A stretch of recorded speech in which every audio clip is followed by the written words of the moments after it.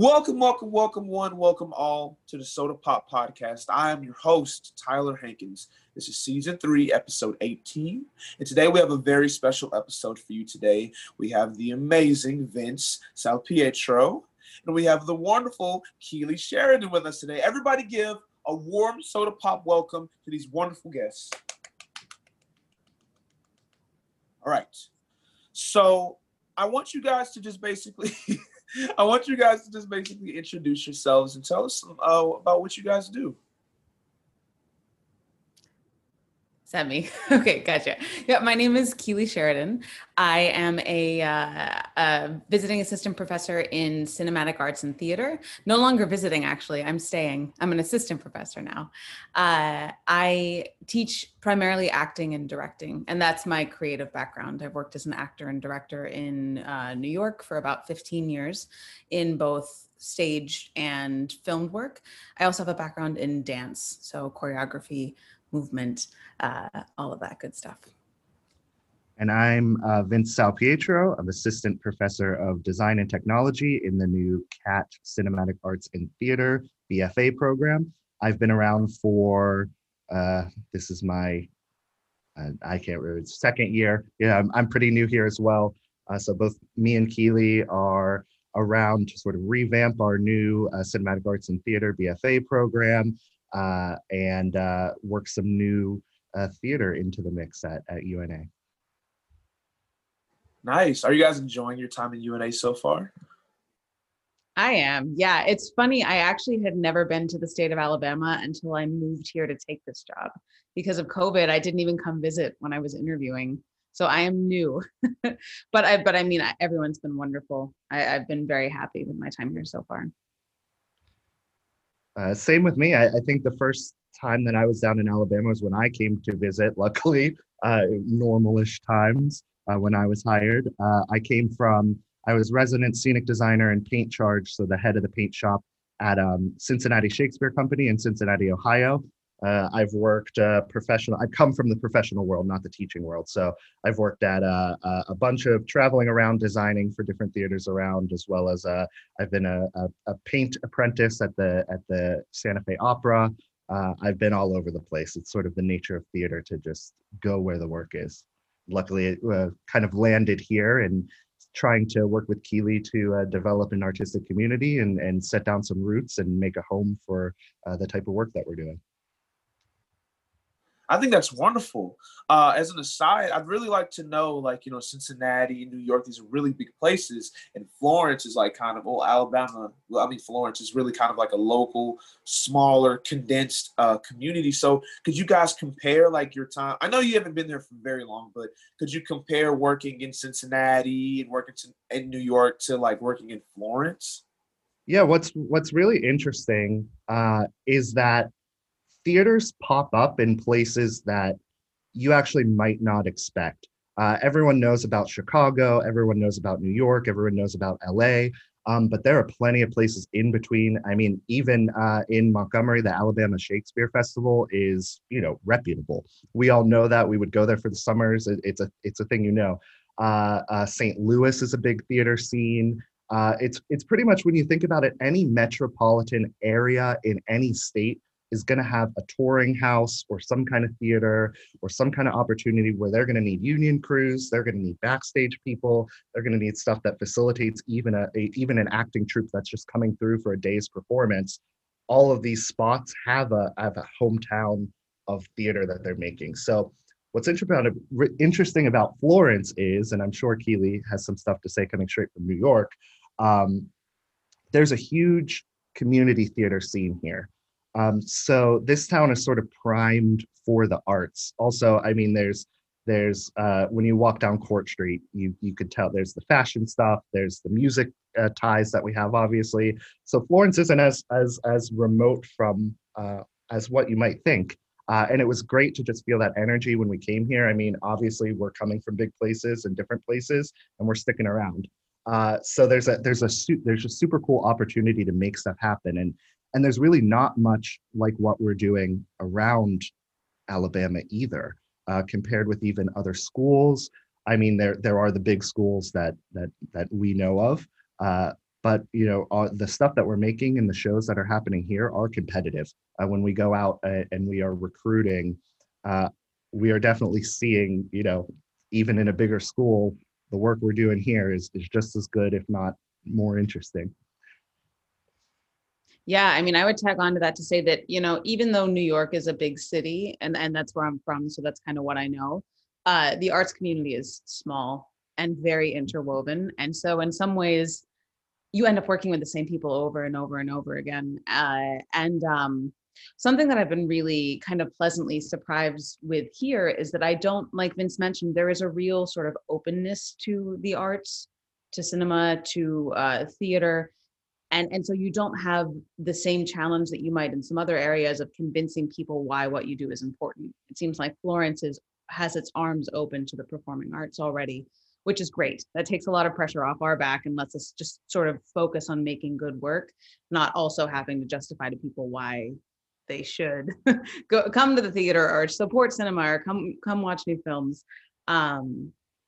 So yeah, I mean, I've been super, super pleased with how open and welcoming the community and the university has been to the type of work that Vince and I are trying to do. I also went to school at SCAD, so I grew up through a couple degrees. I got my undergrad and master's there as well. So I'm familiar with the sort of local Southern feel of things. I would say Florence is definitely headed in a similar direction, where it's sort of this arts focused. There's some just cool stuff going on that's sort of revitalizing a town and bringing it into a new age. No, that's amazing. I'm really glad that you guys are feeling welcome, because a common theme in our episodes, and I'm sure that everybody would agree, is that Florence and UNA has a very welcoming and a very welcoming community, and I'm just happy to see that's like a thing with everybody, like every guest, all the professors we interview, all the people in the shows area that we interview, they all have the same thing, and students as well. I'll say that UNA has a very welcoming community, so that's really good to hear that. So, in terms of growth and progression in the CAP program, what makes you the most excited about the program's future? A couple of things come right to mind for me. This is our first year our first semester actually as a BFA of cinematic arts and theater combined. And so seeing the opportunity for our students to develop dexterity in both areas and graduate, even if they're an acting concentration, feeling comfortable both in front of a camera and on stage, is very exciting and something a lot of schools aren't doing. A lot of schools will focus on one. There are actually very few acting for camera programs in undergraduate universities. So it's exciting to see the opportunity for the students to do both. And then also creatively, we're finding ways to kind of fold the two mediums in together. Chat room, which we'll talk about, has a films component to it. So even though it's a live stage performance, we were able to utilize some film students to help us shoot a filmed component of it. And that's the type of work I'm really excited to keep playing with, is where the disciplines meet and mix. Also with the BFA professional program that we've developed and that has launched this semester, we've sort of been able to move forward modeling our program after a sort of professional theater atmosphere. So the goal is that coming through our program and working towards your BFA in theater, whether it's acting, design tech, or on the film side, we're trying to create an environment that lets students participate in work that feels professional, that is modeled after what they can expect to see in the real world when they're getting real jobs in real theaters. And also just bringing a level of work to the community that does feel like you're going to a professional house in a bigger city or something like that, just because there is so much opportunity for that kind of work to be showcased here.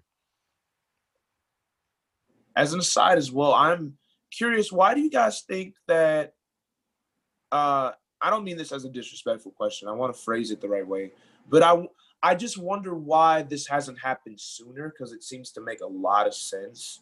Why do you guys think it only just now happened? And why do you think other schools aren't implementing this as well?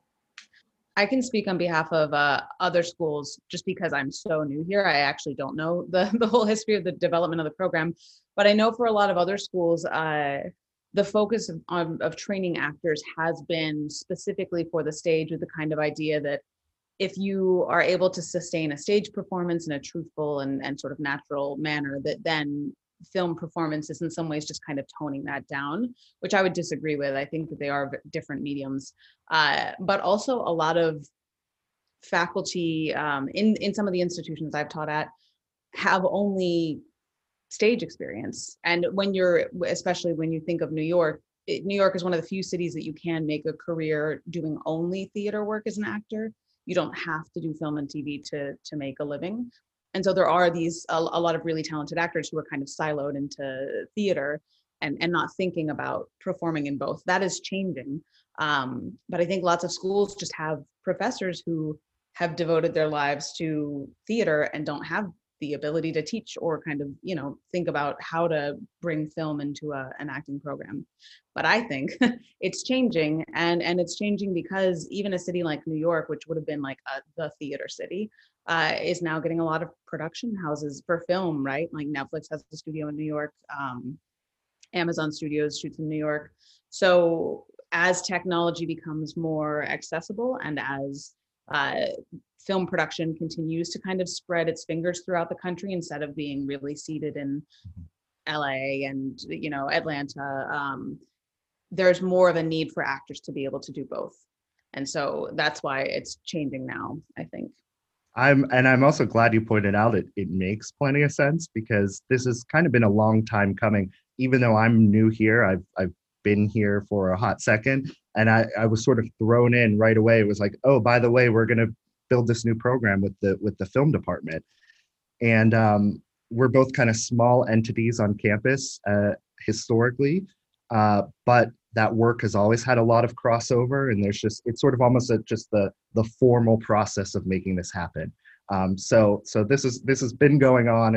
It's a thing that's been happening, but now we just get to have that BFA title and that department denotation to our CAT program. And I think also, like what Keelie said, especially in light of the pandemic, like you're seeing almost a democratization of the production process. We're seeing how much collaboration happens digitally already. I mean, I'm still the great thing about being in a school like this is that we're encouraged for our tenure to go out and still create professional theater. So I'm still working with companies. Keelie's still working with companies. We, you know, are out and about making real theater happen outside of the university environment. And I do most of that work digitally anyway. So being able to just see that work is happening all over, the opportunities are only popping up more for students. So I think we'll probably see more places do stuff like this, just because the nature of theater, because now, I mean, before you might have to say, oh, in order for me to make film, I only have to study film, and I can only do that by going to only a certain number of schools in a certain place that makes film. Now we're saying, hey, you can be in Florence, Alabama, learn how to make film, learn how to make theater, and then use those connections to go out and do it for a real living. Yeah, that's awesome. I'm glad that this is happening now, and I can't wait to see other institutions implement that as well. I'm sure they will. It's only a matter of time, like you said. So specifically, you guys have a play coming up, and it deals with taboo and serious topics. You know, things that have been really important, especially in recent times. You know, within the past 10 years, like mental health, teenage depression, suicidal thoughts. Was there a specific reason as to why this play was produced and shown now during these times? Yeah, there's a couple, and I can talk sort of maybe about some of the story stuff, and Vince, you can chime in, and also the logistics of it. I mean, I think worldwide, this has been one of the most sort of prolonged periods of isolation, and you know, we very quickly went from normal life to having to isolate ourselves in a way that most people had never experienced before. And so I think the topics, right, of like isolation, mental health, because everyone in the world is dealing with their normal being completely uprooted and trying to find a new sort of equilibrium, just felt very accessible right now. It didn't feel like much of a reach to begin a process with the actors and ask them to think about, right, times that they've felt unstable or times that they felt alone, because that's kind of what's happening right now. I think too, I was excited because all of the characters in this play are teenagers. They're either 15 or 16 years old. And there's a lot of media that looks at issues of teenage mental health and mental health and depression from the lens of an adult, or sort of like how you can be involved and support these teenagers. But this is really the teenagers kind of on their own, dealing with things in their own way, some more healthily than others. So I just was excited to see a piece that allowed the teenagers to speak for themselves, and figure things out on their own. Keelie, do you want to give like a director overview of the show for anyone? Yeah, I can give a little synopsis. I think you're right, that would help. So it's the play follows 6 teenagers who only interact in chat rooms online. They don't know each other in real life. And they it's set in the early 2000s, 2003. So the internet is newish. Their parents don't know how to use it. Their parents don't know how to protect them. And they're kind of toying for the first time. It's funny because this would be Vince's and my generation of we were around this age when this technology was coming out. Toying around with being able to create a persona online, being able to sort of decide who you are and how people interact with you. And also being able to try things out without the same accountability that you would have if you were doing something in person. For example, speaking to someone in a way that maybe you would be too afraid to in person, but online you have a little more freedom or leeway. Yeah. So these teenagers discuss everything from pop culture, music, literature, right? Just an overall kind of frustration about the lack of autonomy and independence that they feel.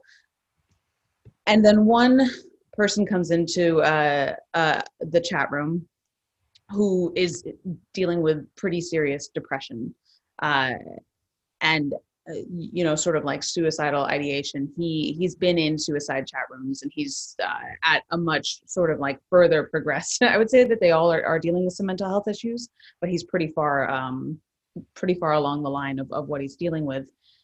And the other teenagers in the room have kind of a decision to make of whether they try to help him themselves, whether they try to use him to help themselves, whether they try to get an adult involved, and they don't agree on what to do. And so without giving away too much of what happens, we see these young people without the tools to really guide someone through a mental health crisis being given the autonomy and independence because they're online to do so. And we see kind of how they handle that power.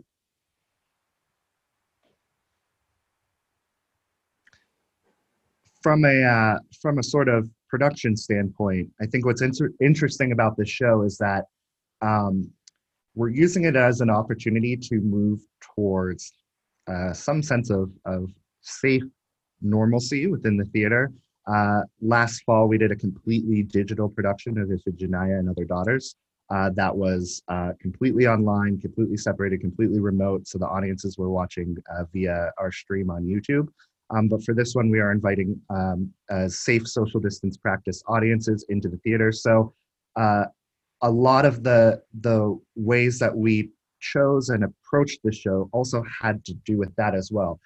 It kind of seems a little ironic or funny that a show that takes place in the world completely virtually, all these kids are online and they are not in the same room. We've chosen it for the show that brings us back to being in the same room. But the structure of that show itself kind of played along with how we designed it and how we found ways to make this idea work, not only for what we need for the show, but for safety protocols. So all of the actors, since they in the world are not part of the same room, are in literal separate chat rooms that look like what their home might look like at the time. They're all separated into separate pods that will be surrounded by plastic sheeting so that they can be maskless while still protected from the audiences. So this is kind of twofold with the design as well. It gave us the opportunity to separate these characters into different spaces, but then also build like a literal chat room. It's the room itself, and Keelie sort of talked about it as well. We grew up in this time period where the internet was new, and it was post dial-up, so it was the first time you could just access the internet without shutting down your whole house and using the phone line. And what was important to us was that in 2003, when you're doing these private things, there's these super deep, dark stuff that these kids are doing on the computers. Most likely at that time, that computer was in your living room. That computer was in your dad's office. That computer was at the kitchen counter. And that still might be the case for some people who don't have a personal device. I mean, we all have our phones, but at that time, to get onto the internet and to do these really, I mean, there's cyberbullying, there's these talks of mental health, there's all this stuff that's going on. Probably your mom's sitting on the couch watching, Criminal Minds next to you. It's this weird world where you're at home, but then you're talking with these other people, and it's just this interesting juxtaposition that we really played up through the set. It should feel like kids in the suburbs at their house talking about this crazy stuff, and we want the audience to feel that as well. I apologize. I'm curious. So, as far as you said that they're in the pods, and the pods would be kind of like made up to how their home would look like, and they're in chat rooms throughout the entire thing. So, is their dialogue spoken directly, and that's what they would say in the chat room? Yeah, all of the dialogue of the play takes place, they're speaking out loud, but every single word that's spoken in the play, it's assumed is being typed into a chat room. So they never actually talk to each other outside of the chat room at all. We only ever hear their voices in the chat room as their online personas. We never see them interact with family. We never see them interact with their real life friends. We only see this very weird kind of private and public version of themselves. Private in that they're at home and they're anonymous, public in that they're online and interacting with other people. And this show was the script is written for 6 chairs on a stage, and that's it. So we've made the active decision to kind of blow that up a little bit more so that we can explore some of those things. Keelie, there's in the acting room, there are sort of devices that we're using, theatrical devices, to say when they're logged on, when they're logged off. I'm sure we'll see when characters are contradicting what they would theoretically be typing. So their actions are sort of betraying what we're hearing them say to the other people. We're just playing with that whole world. That's really interesting. That's awesome. That's amazing. That's like such a really good idea. I really want to see this. This sounds like amazing.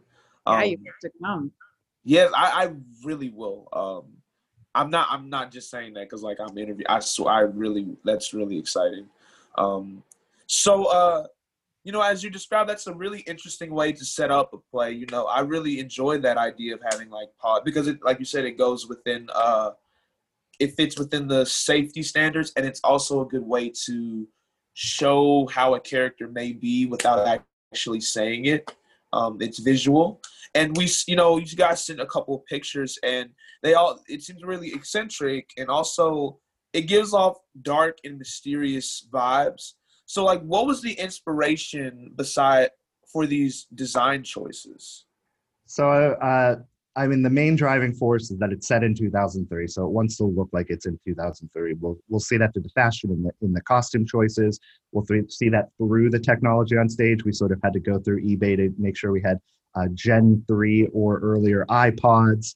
We have some cameras. We have the speakers that they're using to play music. This is a very music-based show. It's written into the script. There's going to be a lot of transitions that it feels like I've been saying the set should feel like 2003 teenagers doing a production of Rent. It's showing their living environments. It's showing this sort of suburban world that they're all coming from. They are very sort of upper middle class, and there's some class class stuff going on with the stuff that they talk about. But that was the real inspiration. It was to set up these rooms that both look like a generic suburban house, but also could have they felt like their own. It was their private spaces. So we'll see. There's going to be a lot of lighting effects that go on. We're hoping, and there's a big what if, because people have not been doing theater with plastic booths for very long, or on purpose at least. So we've taken reference from the Atlanta Opera and some other stuff that we've seen people doing for these safety protocols for actors.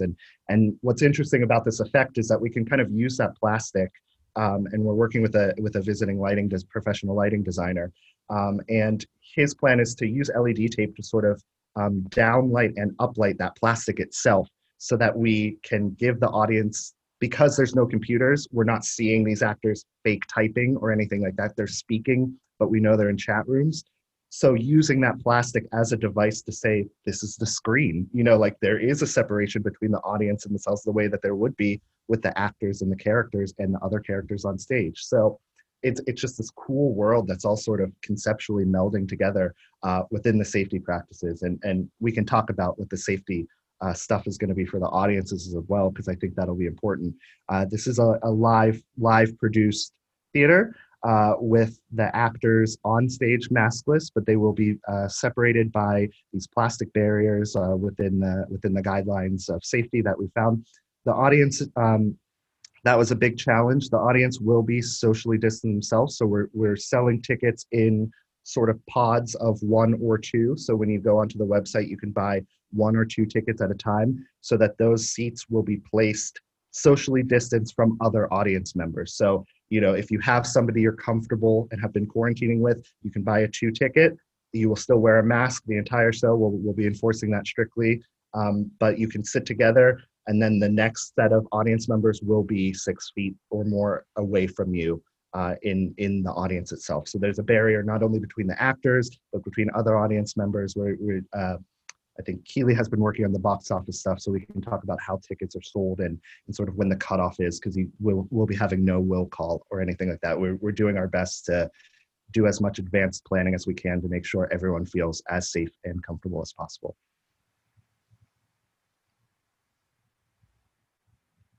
Hey, yeah, that was my next question. Basically, was how you guys implementing the safety standards. But that was a very good rundown of it all. So basically, if my understanding is correct, you can buy tickets within a certain amount of time, and then within you can buy 1 or 2 for you with someone who you've been socially distancing with, and then you will be placed in a certain section, and then whoever else is there, they will be placed at least 6 feet away from you. And then also, you did say within the design choices that the characters, they would be speaking the dialogue, but they wouldn't be like fake typing anything, because you have things that we as the audience would understand are screens, and they would be speaking to the screen. Okay, wow, this is really, really cool. Oh my gosh. Okay, so how long do you think this play will be? Play runs about an hour and 5 minutes, no intermission, which is my favorite length of theater. I love, it's funny because just for a theater maker, I always have unless some things need to be longer, but I really like just one bite, right? Like you come in, you sit, you have your show, and then before your body is telling you like, oh, get up, move me, go to the bathroom, it's done. So not every show can be like that, but we're lucky that this one can be. So yeah, it's as of right now, as of last night's rehearsal, an hour and 5 minutes. Okay. I asked because I myself I've only been to like 2 plays on my own, like not like going on a field trip, like on my own. And I really enjoyed it. And that's why I asked. But I do want to ask you guys a couple more questions, because I'm having a lot of fun with you guys. And we're going to wrap it up pretty soon. I know you guys are busy, but I wanted to ask a what if question. Mr. Vince, if you could design any movie, what would it be? And Miss Keelie, Miss Keelie, if you could direct any movie, what would it be? Oh, yikes. That's a tough one, because I'm very dedicatedly a theater person. The world of production design in movies is, I mean, there's complete different lingo, there's complete different hierarchy of how people work. There's the obvious crossover between, you know, the type of work we do on stage and movies, but the biggest difference is, you know, I follow a 30-foot rule. I know my audience is never gonna see anything closer up than 30 feet. So I have a little bit of wiggle room of the like theatricality of what I could do and how I produce things. That changes when you're on camera because it's the same as acting. You're right up in their face. You're right up there. So if you make a prop that looks fake, it's going to be fake.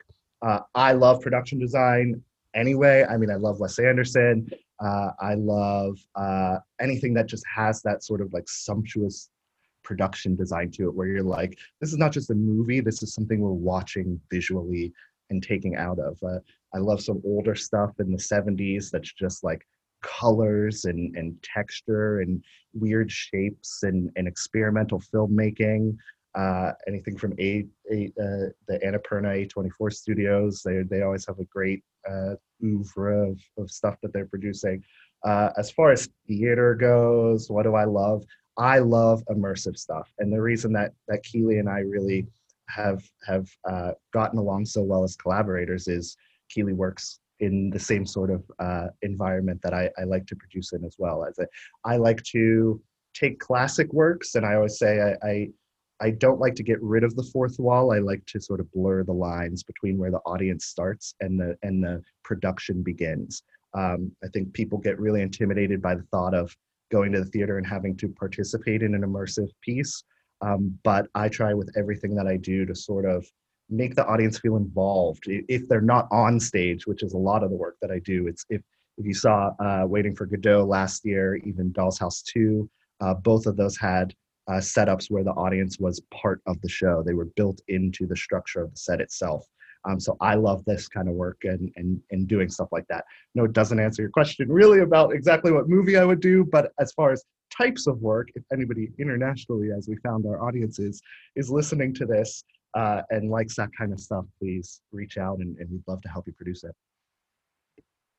Yeah, on that, this is also not answering your question, but something Vince just said made me think of this great quote by Anne Bogart, is a director and acting teacher.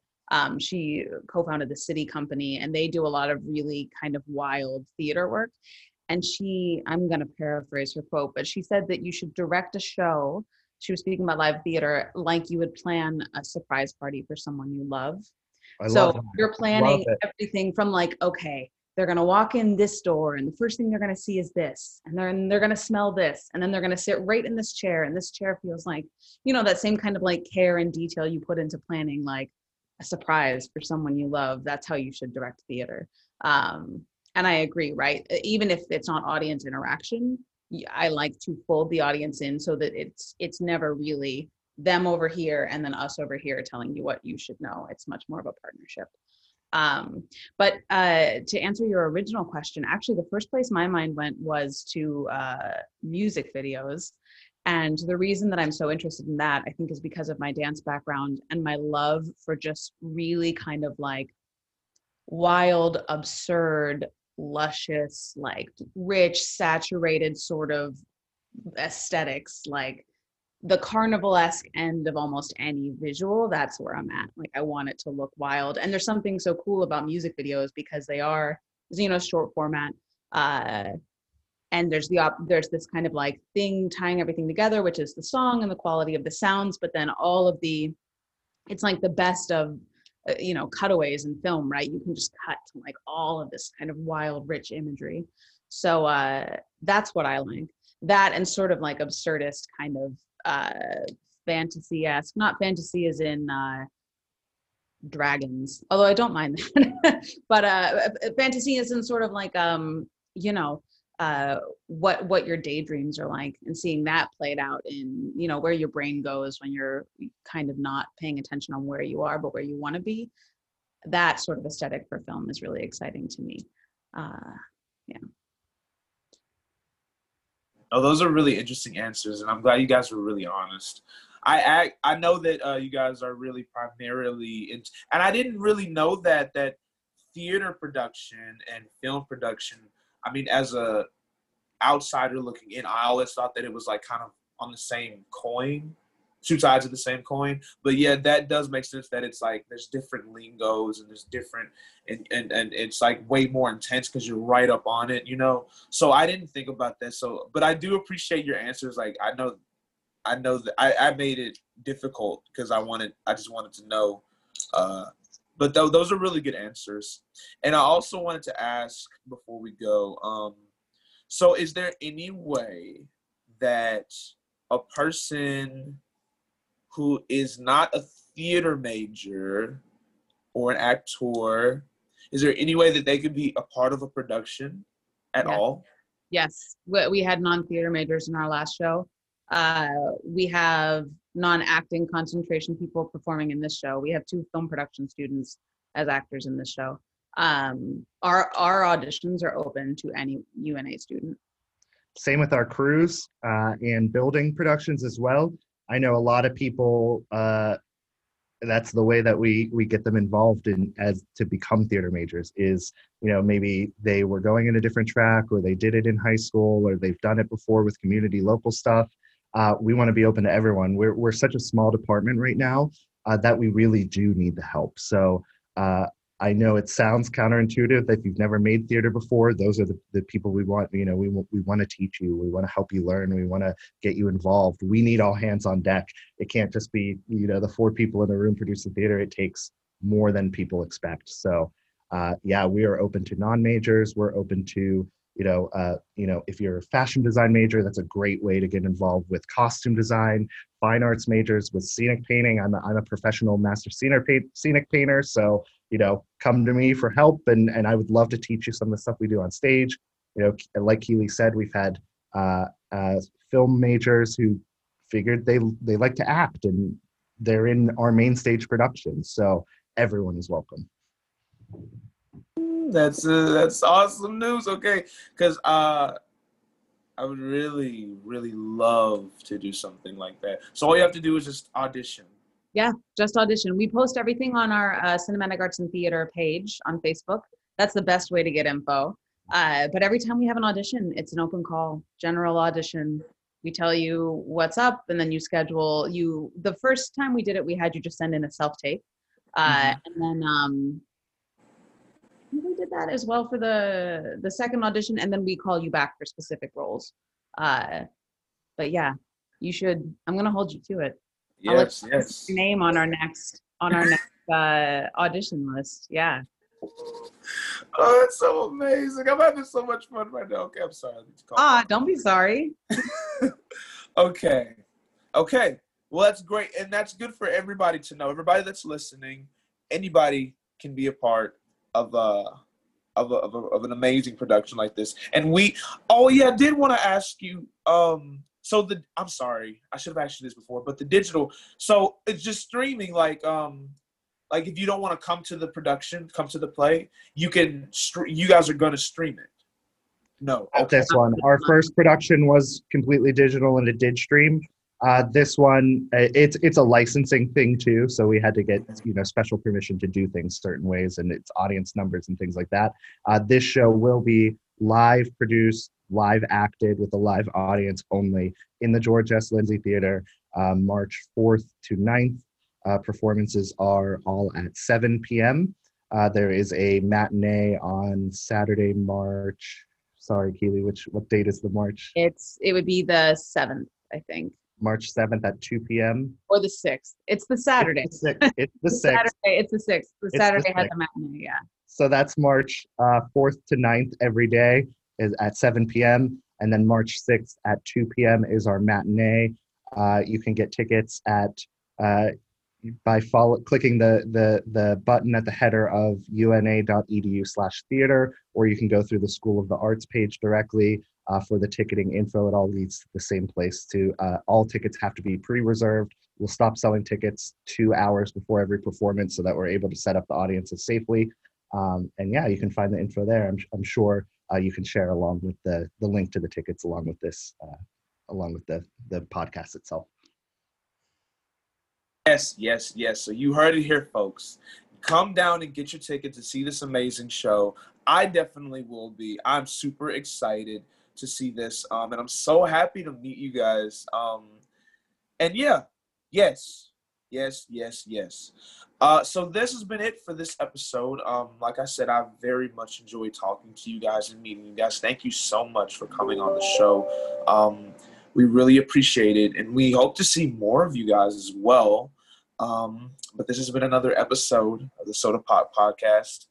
I'm your host, Tyler, and we will see you next week. Tune in next week for we did an episode with the student counseling services in the Women's Center. They did a takeover episode, and it was absolutely amazing. You would love it. Please watch it. It's so informational and so inspirational. Everyone should watch that. But yeah, I hope you guys have an amazing day, and thank you so much for joining me. Thank you. Thanks for having us. We got plenty of theater to talk about in the future. Oh, yes, we definitely will. And this was a great episode because you guys were here before, but I mean, this is like kind of like an updated kind of thing, you know? So this was a great episode. So thank you guys again, and I appreciate you. Yeah, our pleasure. Also, for real, you should come audition for something. I will. I would love. Oh my gosh! I got your name written down now, so you can't. You will. You will. She'll do personal classes with you. I've seen it. Yeah. Oh my gosh. Okay, yeah, Miss Keelie, I'm definitely yes. I will. Everybody listening, I definitely will. And when I do it, I'm gonna whatever episode on the podcast, I'm gonna say what it is, like what I auditioned for and stuff, and hopefully they'll want to come down and see it, and it'll be awesome. It'll be great. So thank you so much. Hey guys, make sure to check out all of our social medias. Feel free to send us your feedback at arts@una.edu or through the DMs of any of our social media. We hope you enjoyed this episode, and we'll see you in the future. This podcast has been brought to you by UNA School of the Arts. Executive producer is Mark Gallegos, co-produced by Selena Fugate and Tyler Hankins. Special thanks to Dr. Terrence Brown and the entire SOTA staff.